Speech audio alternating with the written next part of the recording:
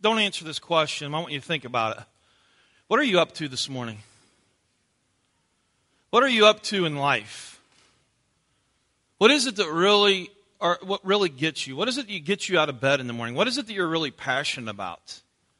All the things that you're doing, when you look back over your life, as you look at your life to this point, what is it that you're doing? What is it that you're building? What is it that you're up to? Today we're going to talk about that. If you would turn to 2 Timothy chapter 3, I want us to take a look at the life of Paul, because what we're going to find is someone who was more concerned about building a legacy than he was a legend.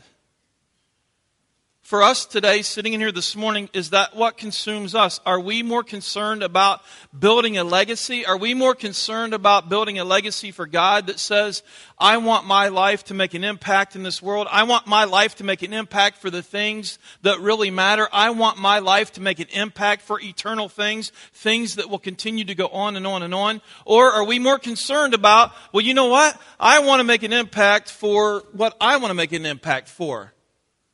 I want to be happy. I want to have the things in my life that's going to bring more comfort. I want to have those things. And so, therefore, right now, we're on a journey that's more about building kind of a legend for ourselves, in a sense. And we're going to discover today, as we compare and contrast Paul with another individual of that time, one of them built their lives to be a legacy, the other one a legend. And we're going to see how that both worked out. But I want you to really think about that question. I want you to think about what you're doing. I want you to just really think about what you're doing, what your life is about. Think about your job. Think about what you're investing your life into right now. That means your job. That means the things that you are working towards. That means your goals. That means your passions. That means your objectives, all the things you have set out there. What are the things that really get you passionate? What are the things you're saying, I'm going to obtain these things right here? I want you to keep that in your mind, and I want you to kind of think about it as we look at the life of Paul here for a second, or for a few moments. So if you would, please turn with me we're going to take a look at his life in chapter 3 of 2 Timothy. We are in this, we're in this big, coming to a conclusion of this series called The Story. We've been in it for months, and we've got 2 weeks left, this week and next week. Next week's the end of time. So I would suggest you get things in order pretty quick, okay? But we're going to look at the life of Paul today. And as we looked at his life last week, his life really is just splattered through the New Testament. We know that when we take a look at the life of Paul, we know that he wrote 13 of the 27 books of the New Testament. Very significant. He planted, we said, at least 10 churches last week, if not more. He was on 3 missionary journeys. He traversed all kinds of terrain to fulfill what God had placed upon his heart. He traveled roads that were filled with bandits. His life was at risk. He was shipwrecked. We're going to read about this again today a little bit. But his life was literally his physical life was literally in jeopardy a lot. But he was consumed with this thing of advancing the kingdom of Christ. And we read that he literally went from an antagonist to an evangelist. He was the up-and-coming star in his area in Judaism. He was the person to be contended with, to be the one to lock horns with when it came to advancing Judaism. He was all about it. He was extremely smart. He was extremely articulate when it came to all those things. And then at one point in his life, he says, that's considered garbage to me. And in fact, if we would do a word study, and we've talked about this, that word garbage is a word that we would use for dung. And not the word dung, but in a very crude sense of the word dung. And Paul's saying, that's what I think of that stuff now. That my life has been absolutely changed. Going from an antagonist that was killing Christians, literally physically taking lives for the sake of Jesus Christ, or for the sake of God, but in the name of Jesus Christ, and going to being this passionate evangelist for Jesus. Listen to what the book of Acts says about him. He proclaimed the kingdom of God and taught about the Lord Jesus Christ with all boldness and without hindrance. When we start looking at the life of Paul, and especially what we're going to look at today, we're catching the tail end of his life. He's starting to wind down. He wasn't content in relaxing. He wasn't content in saying, you know what, I'm getting old. I've put my time in. It's time for me to sit back and be fed. It's time for me to sit back and to enjoy. It's time for me to sit back and kick up the dogs and just kind of hang out a little bit.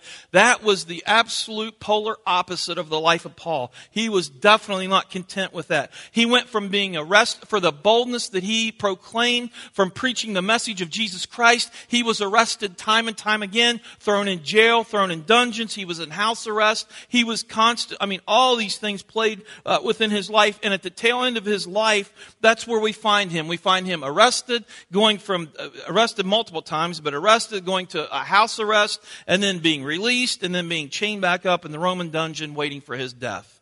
He wrote several of the letters in prison, in dungeon at this time. Many of the letters that we have in the New Testament, of those 13 of the 27, many of them he wrote while he was chained up in the Roman dungeon. His life is winding down, and the question becomes, who's going to carry on the torch? Who's going to continue to do what I have set out to do? Who's going to be the one to take that baton and take it and run with it and advance the kingdom of God and help advance the kingdom of God? He turns to a young guy by the name of Timothy. When we read about Timothy, this relationship that him and Paul had, it was this very close relationship, just a very, very close brotherhood of a relationship where he poured himself into the life of Timothy. He's sharing his passion with Timothy in these last days. He has this incredible confidence. The guy's going to go, he's getting older physically, but he knows his day is just around the corner where he's going to be executed. But yet he has this incredible confidence, and he's pouring himself yet continually into Timothy and telling Timothy, you've got to do the same. You've got to take what you've heard from me. You've got to take what I've taught you. You've got to take all these things, and you have to entrust them to reliable men and women. You've got to take this thing and you've got to share it. You've got to pour your life into others like I've poured my life into you. And those people will turn and do the same. And so you and I are affected by this. And hopefully there are those sitting in here this morning where we're going to say, that is exactly what I've been called to do. Is to take that baton and to continue on and to continue to advance the kingdom of Christ as long as I have breath here on earth. But Paul has this incredible confidence. He summarizes his faithfulness to life during this time and his fearlessness to death. And through all of this, he gives you and I think we can extract 4 responses. And if in 2 Timothy chapter 3, verse 10, we're going to read about the first response that you and I can latch onto and integrate, hopefully, within our lives. And the first one is this: keep enduring. Keep enduring. Listen to what he says to Timothy. You, however, know all about my teaching, my way of life, my purpose, faith, passions, love, endurance, persecutions, sufferings. What kinds of things happened to me in Antioch, Iconium, and Lystra? The persecutions I endured, yet the Lord rescued me from all of them. In fact, everyone who wants to live a godly life in Christ Jesus will be persecuted, while evildoers and impostors will go from bad to worse, deceiving and being deceived. But as for you, continue in what you have learned and have become convinced of, because you know those from whom you learned it. Paul says, Timothy, you got to keep on keeping on. There's going to be times where you experience persecutions. There's going to be times where things don't go the way you think they should. There's going to be times where you're put in prison. There's going to be times where people come against you and literally physically attack you or emotionally attack you or whatever. But Timothy, you got to keep on keeping on. You know all about my persecutions. I've shared with you all of my persecutions on this journey. I've shared with you all my sufferings. I've shared with you all my hardships. Paul says, Timothy, you got to persevere. You got to keep on keeping on. In fact, at one point, Paul would tell Timothy, follow me, follow my model as I follow Christ. I wonder how many of us in here this morning can say that, where we say, you know what? I'm human, but follow my model, because I'm striving as hard as I can to follow Christ. And we're in this together. Keep enduring. Now, ours may look a little bit different, but Paul is saying the same thing to us. Keep enduring. There's going to be times, guys, where you are on the job, even maybe this week, or you're facing it right now, where you're going to be asked to compromise your ethics.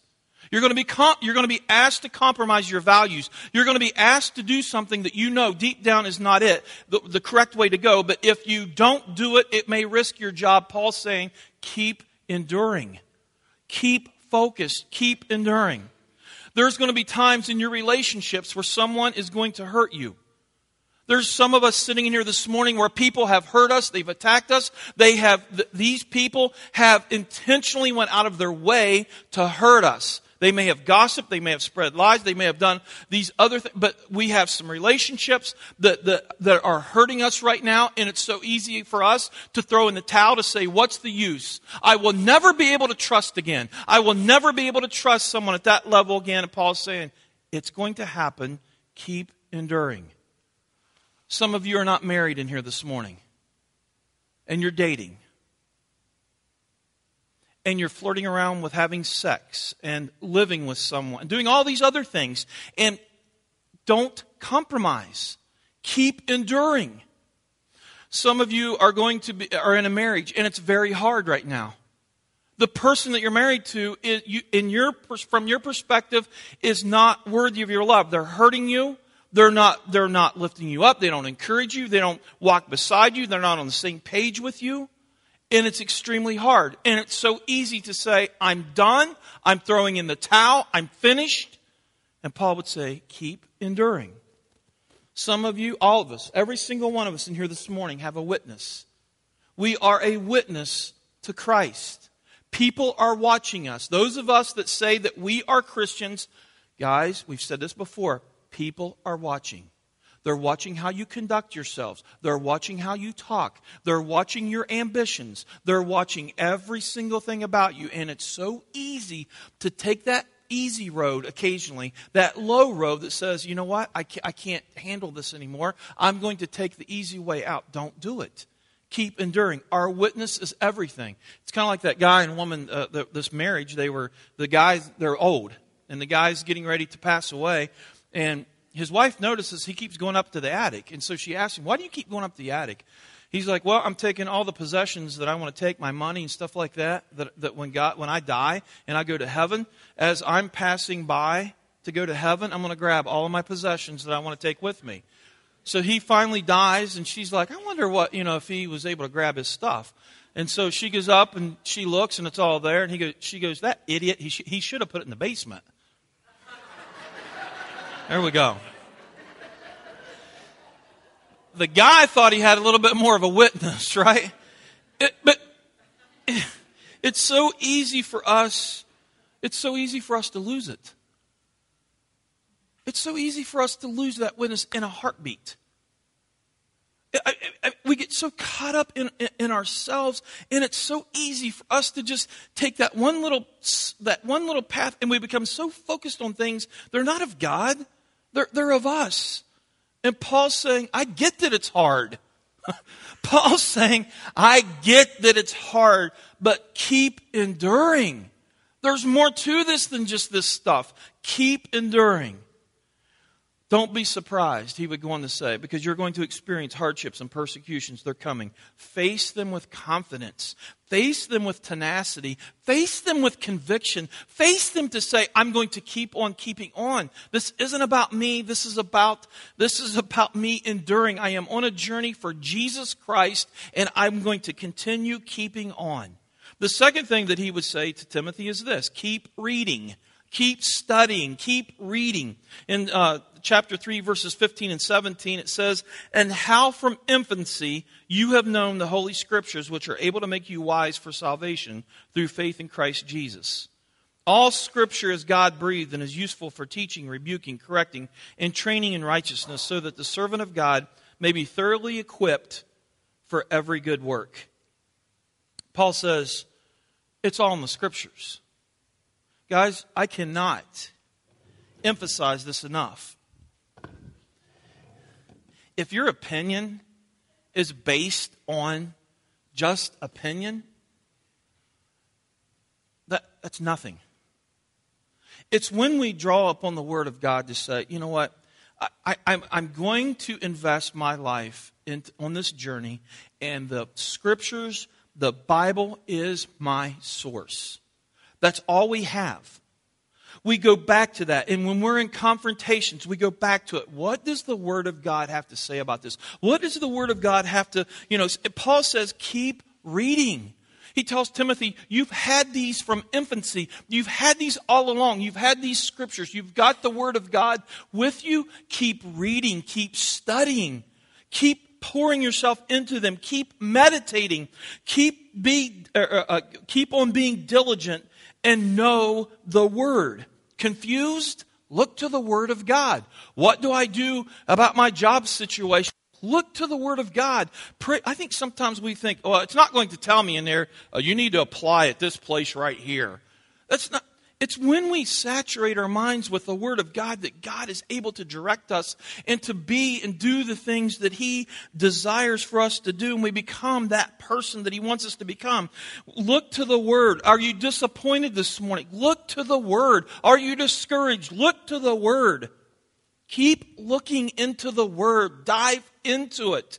Don't base your actions and your decisions upon your own opinion. Don't base them on someone else's opinion.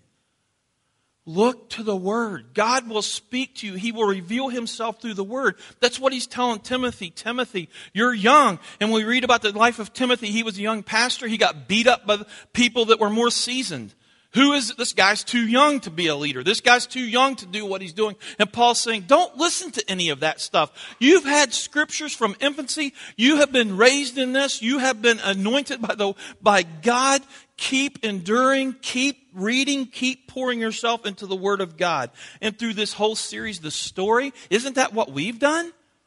We've went back to Genesis and we're going clear through Revelation, and essentially what we're doing is we're going back into the Word of God to say there's this huge upper story, this big story of God, this upper story that God is doing something, and as we live out our 6-foot perspective story, we see where God comes crashing down through ours, and when we look into the Word of God, we see it time and time and time and time again, how this big story, this meta-narrative comes crashing down into this 6-foot perspective of our human stories, time and time again. Keep enduring, keep reading, keep preaching. 2 Timothy 4:1-4, he says, in the presence of God and of Christ Jesus, who will judge the living and the dead, and in view of His appearing in His kingdom, I give you this charge. Preach the Word. Be prepared in season and out of season. Correct, rebuke, and encourage with great patience and careful instruction. For the time will come when people will not put up with sound doctrine. Instead, to suit their own desires, they will gather around them a great number of teachers to say what their itching ears want to hear. They will turn their ears away from the truth and turn aside to myths. Guys, this isn't just for pastors. This is for every single one of us. We're the priesthood of all believers. Every single one of us has received, if we're following Christ, if we say that we're Christians, if we say that we have this relationship with Jesus Christ and we're on the journey, I want to remind you once again that we're called to endure, we're called to read, we're called to preach the Word. Every single one of us. It's not for paid staff, it's not for pastors, it's not just for missionaries, it's for every single one of us to preach God's Word. It doesn't just happen in worship services. It's for every Christian, every single one of us to be prepared. If you're not reading the Word, how can you preach the Word? Maybe that's why some of us are so naive about wanting to share the Word, so fearful about sharing the Word, because, truth be known, we don't really know the Word. And this isn't where you have to get in, you have to be some theological expert on the Word. This is where you just share the Word. Sometimes you share the Word, of Francis of Assisi said, sometimes you share the Word not with words, but with action, mostly with actions. He said, when there comes the time to share it through your life, but there might be a time where you have to use words. It's your witness. It's living it out. It's saying, you know what? What I say I've committed to, I've committed to. And I'm not only going to preach it with words, I'm going to preach it with actions. They're both integrated, not segregated, not compartmentalized. We have all been charged with this duty. Jesus even says, I will give you the power. I will give my followers the power to do this. Listen to what he says. Listen to what Peter says in 1 Peter 3:15. But in your hearts, revere Christ as Lord. Always be prepared to give an answer to everyone who asks you to give the reason for the hope that you have. But do this with gentleness and respect. In your life, what has happened within your life with your journey with Christ?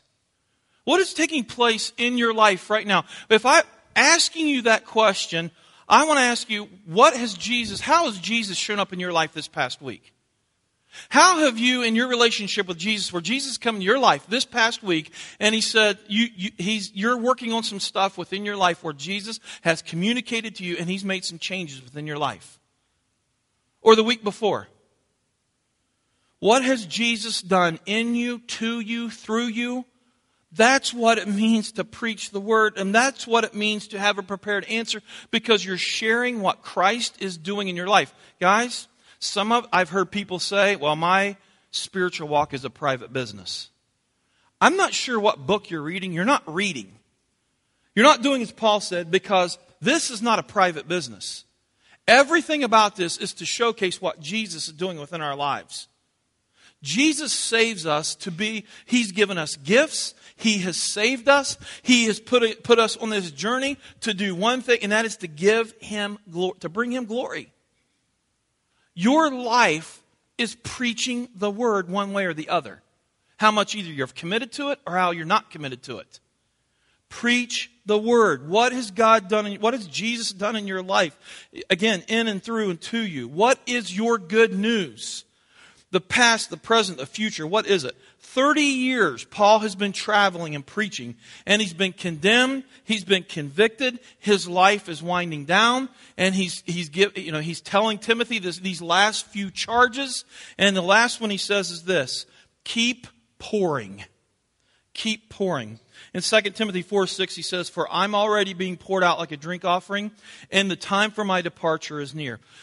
That sounds kind of odd. What is a drink offering? What does that mean? Well, in those times, banquets concluded often with them taking a glass or two of wine, a goblet of wine or something, and literally pouring it on the ground. And what they would do when they would pour it on the ground, it would signify that they were giving honor to the gods.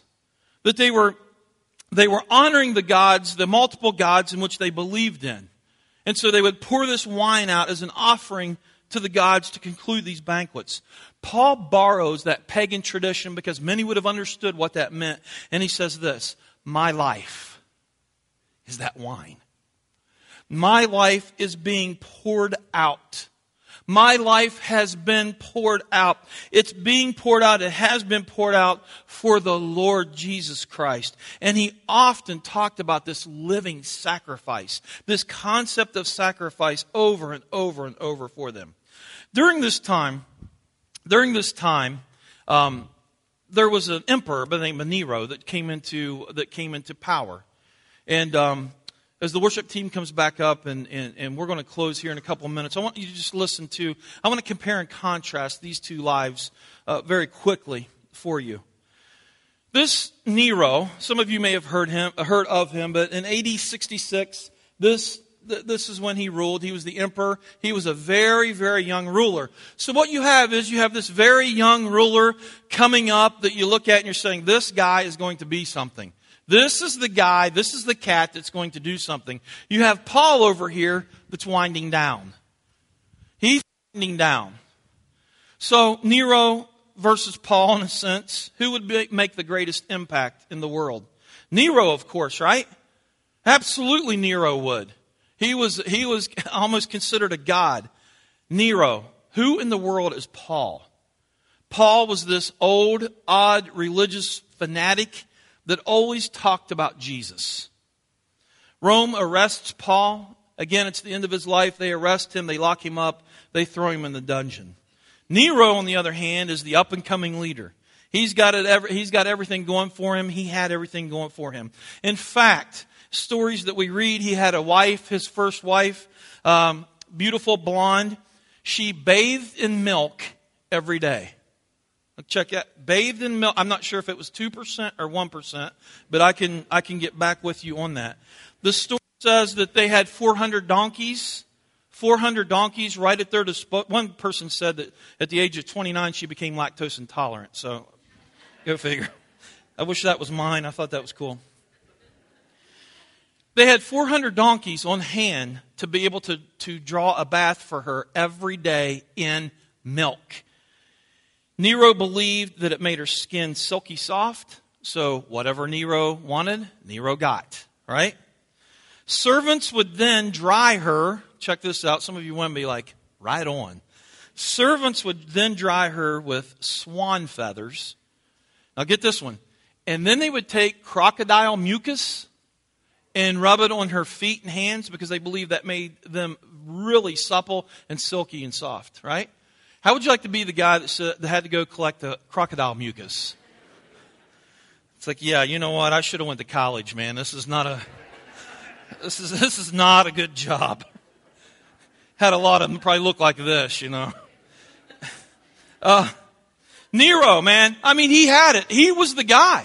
He was the young dude, man. He was rising up in power. He was the guy. He looked the part. Paul definitely did not look the part. He looked the part. He was the guy. Nero builds this huge colossus, as we read, 25 years old at age at this time, and he places this huge carved image of of himself, obviously. In contrast, Paul is described in non-biblical literature as short, bow-legged, bald. He sported a large nose and a unibrow. He had scars all over his back, spider-webbed, as one author would say, spider-webbed across his back from the many beatings that he took. He walked hunched over from all the years of just hard, brutal, physical walking that he did. Huge contrast between Nero and Paul. Paul knew that if he just kept enduring, if he kept reading and studying, if he kept preaching, if he kept pouring his life into this, then his life would make a huge impact in this world for something with eternal significance. However difficult it would be, however difficult it may be, Paul committed to that, and he committed to that with everything that he had. He even would say this at the end of his life. We can say, I quote, we can say that we ran the race and that we have, and we've won it. He says, my time of departure, he would go on to say, my time of departure is at hand. That word departure, he's saying that his hardships are just about over. That word departure, when he uses that word departure, it literally means that to hoist up anchor and to sail. What Paul is saying is this, when he says that departure, he's saying, it's almost done. My life is almost done. I've poured everything into this that I've got.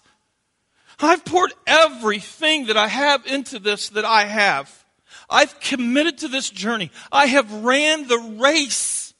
I have given it everything I have, and it's almost time to raise the anchor. It's almost time to raise the anchor, and now I get to spend eternity and enjoy it in the presence of God. Acts 20:24 says this. At one point he says, however, I consider my life worth nothing to me. My only aim is to finish the race and complete the task the Lord Jesus has given me. The task of testifying to the good news of God's grace. That looking, that longing, that confidence and security that says, I've ran the race. I have ran the race. He faced all kinds of persecutions as we talked. He faced all kinds of persecutions. He faced all types of sufferings. He faced all types of hardships throughout his life, his journey with Christ. He had beatings, shipwrecked. He's going without food. He was left for dead. He was pelted with rocks to the point they thought he was dead as well. He was snake bitten. He was put in prison. You name it. He experienced all of these things. Yet he states, for me to live is for Christ. At one point in his life, he says, for me to live is for Christ, because I know I can continue to pour myself into people, but to die is gain.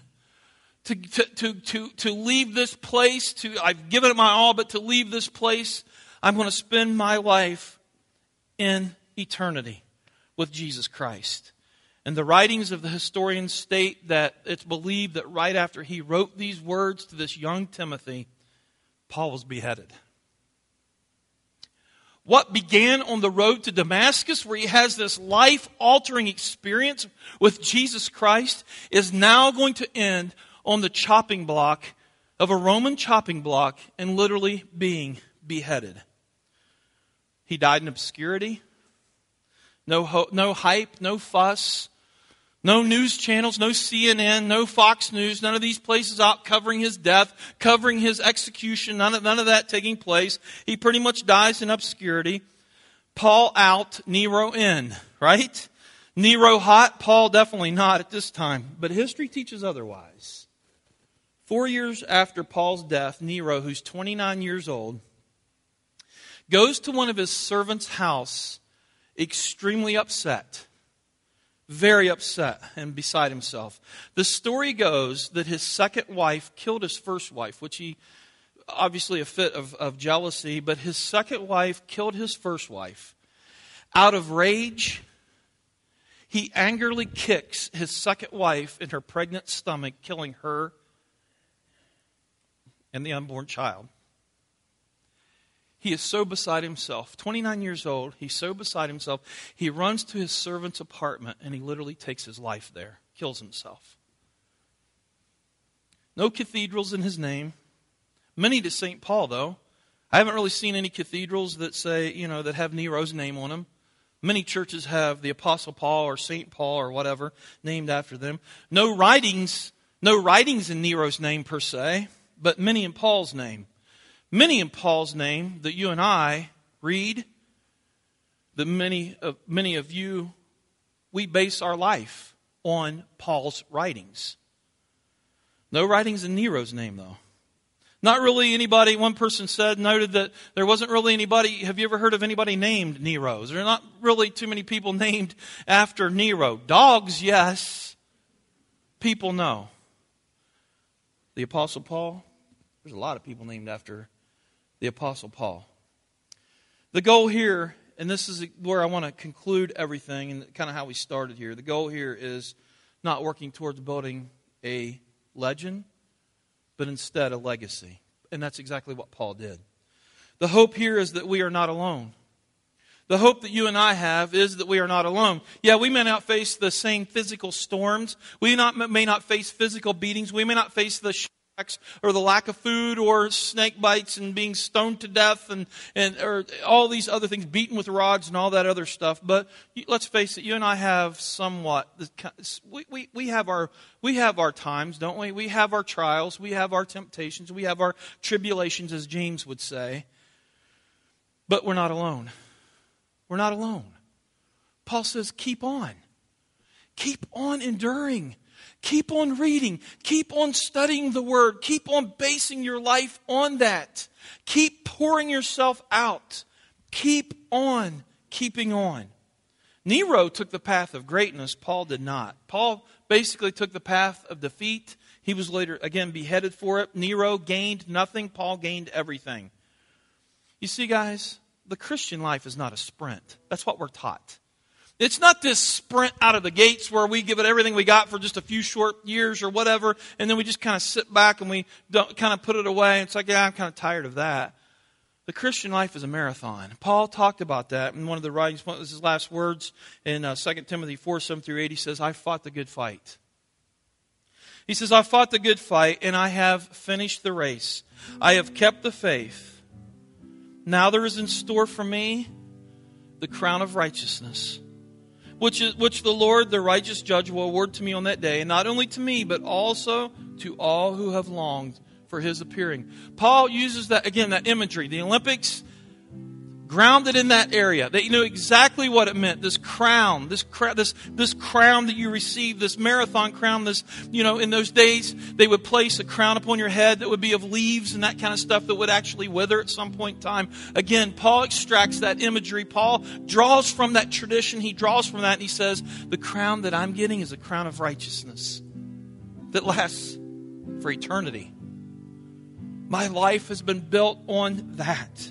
And I'm going to stand one day, not in front of an unrighteous Roman judge that's going to pronounce death upon my life, but I am going to stand in front of that judge right now. But moments after that, I'm going to stand in the presence of the righteous judge.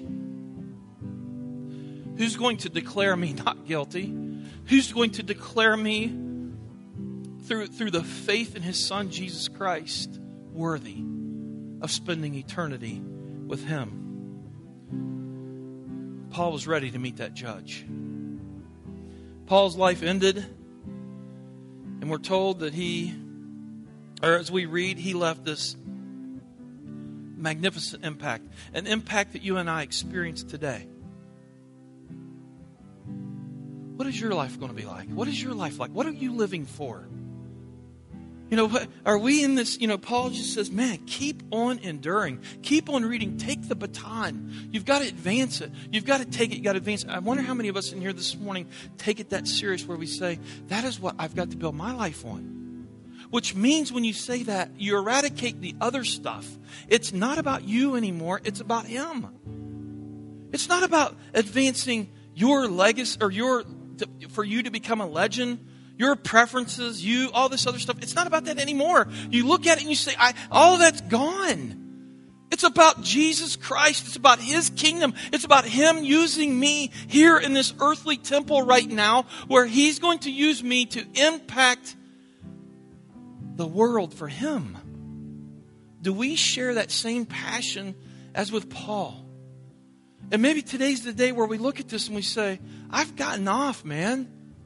I don't want to keep on enduring, and I need refilled. I need a resurgence of His Spirit, because right now I'm a bit depressed and discouraged. Maybe today we just lay it all aside and we say, God, I want to have that same tenacity that Paul had. And we cry out to God and we open ourselves up and we allow God to consume us. We don't compartmentalize. We don't say, I'll let you have this part of my life, but you let me take care of the rest. It's not that way at all. It's where we sit and we just look at it and we say, God, take every single facet about my life. Make it yours. Make it yours. Don't let me hang on to any area of my life. Make it all yours. And that's when we begin to build a legacy. That's when we start impacting the world with eternal implications.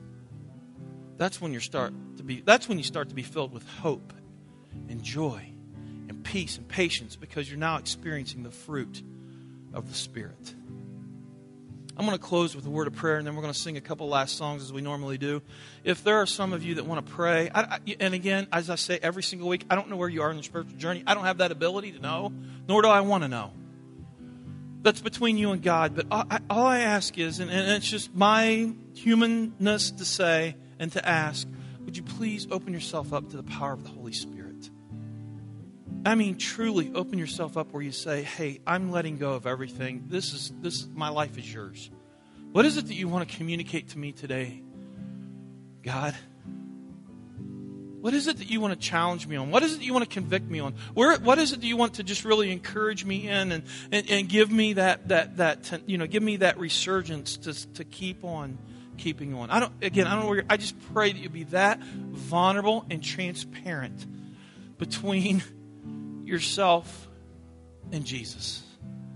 Would you do that as we stand, and let me close this portion with a word of prayer. Elders, I would ask that you would come. If there are those that want to come and pray, would you please come forward and pray with them? Also, if you would, elders, just kind of hang out up front here for a few. If anybody else want to come up and just pray. We want you to know that we take this seriously and we want to pray with you. And just play that role within your spiritual walk. Let's take a minute and pray. Father, I give you thanks for this day, and I pray, God, that your Spirit would find freedom right now in this room. I pray that as the Holy Spirit begins to do His ministry right now, and He's been doing His ministry, that hearts would be open. Hearts would be very vulnerable and transparent. I pray that we would strip away things that may distract us, things that we things that we focus on that are of ourselves. God, that we would just allow you to break through all of that.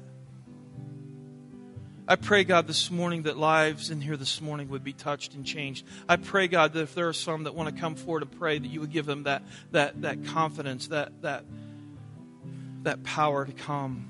And let us just surround them and lift them up and pray as you've instructed the church to do. God, I pray that we would become people that take your message and embody it.